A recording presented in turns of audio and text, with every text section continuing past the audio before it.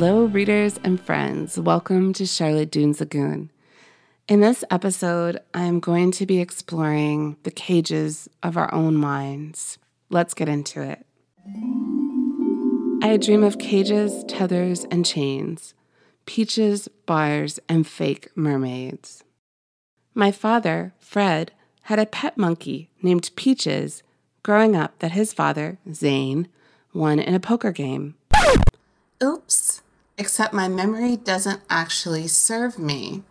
According to my mother, Carol, Zane did not win Peaches.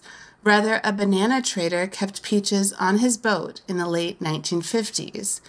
Zane was buying bananas at the Baltimore Harbor one day and ended up taking Peaches along with the boxes of fruit, which he then drove back and sold in rural Western Virginia, where we grew up. Peaches lived in the laundry room and would throw clothes and clothespins at my annoyed grandmother, Charlotte. Yes, spelled like harlot, but with a C. We can only guess where Peaches used the commode. These functional things were never explained. Eventually, Charlotte got fed up and disappeared Peaches. No one knows to where. Family lore is kind of like dreams. Some parts are there and some parts are gone. Last night, I dreamt that my father had kept Peaches all these years in a closet at his house, locked in a cage hidden behind hanging clothes, and Peaches had grown from a spider monkey to an orangutan, a human-sized primate with a kind but sad face and large drooping breasts, not unlike Charlotte herself. Push aside hanging clothes, and there was Peaches, cramped, barred, forlorn. In another dream, my partner, Aga, gathered different lizards, around 10, each a unique breed, size, and color. He tethered the lizards by their tiny ankles to small rope hammocks from the pet store, all hung in a massive glass aquarium on a table with wheels. On the back panel of the glass, he painted fluffy clouds and a blue sky. Aga rolled this reptile menagerie to a shopping mall and left it in the middle like a jewelry kiosk for people to admire the immobilized iguana, bearded dragon, chameleon, and other breeds.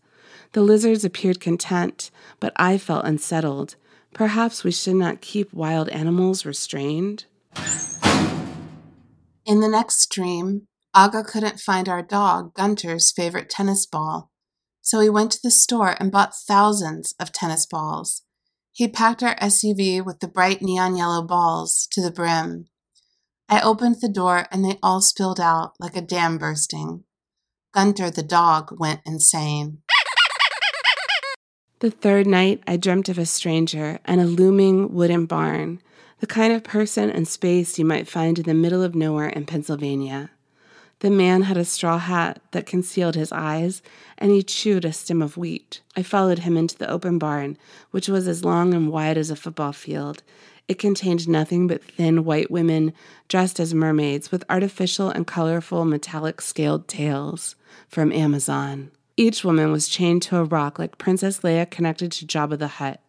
They were this man's strange fantasy. They said nothing to me.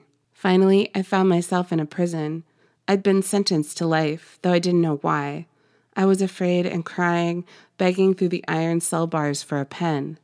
"How do I get a pen around here?" I screamed and screamed, but no one came, so I couldn't write anything.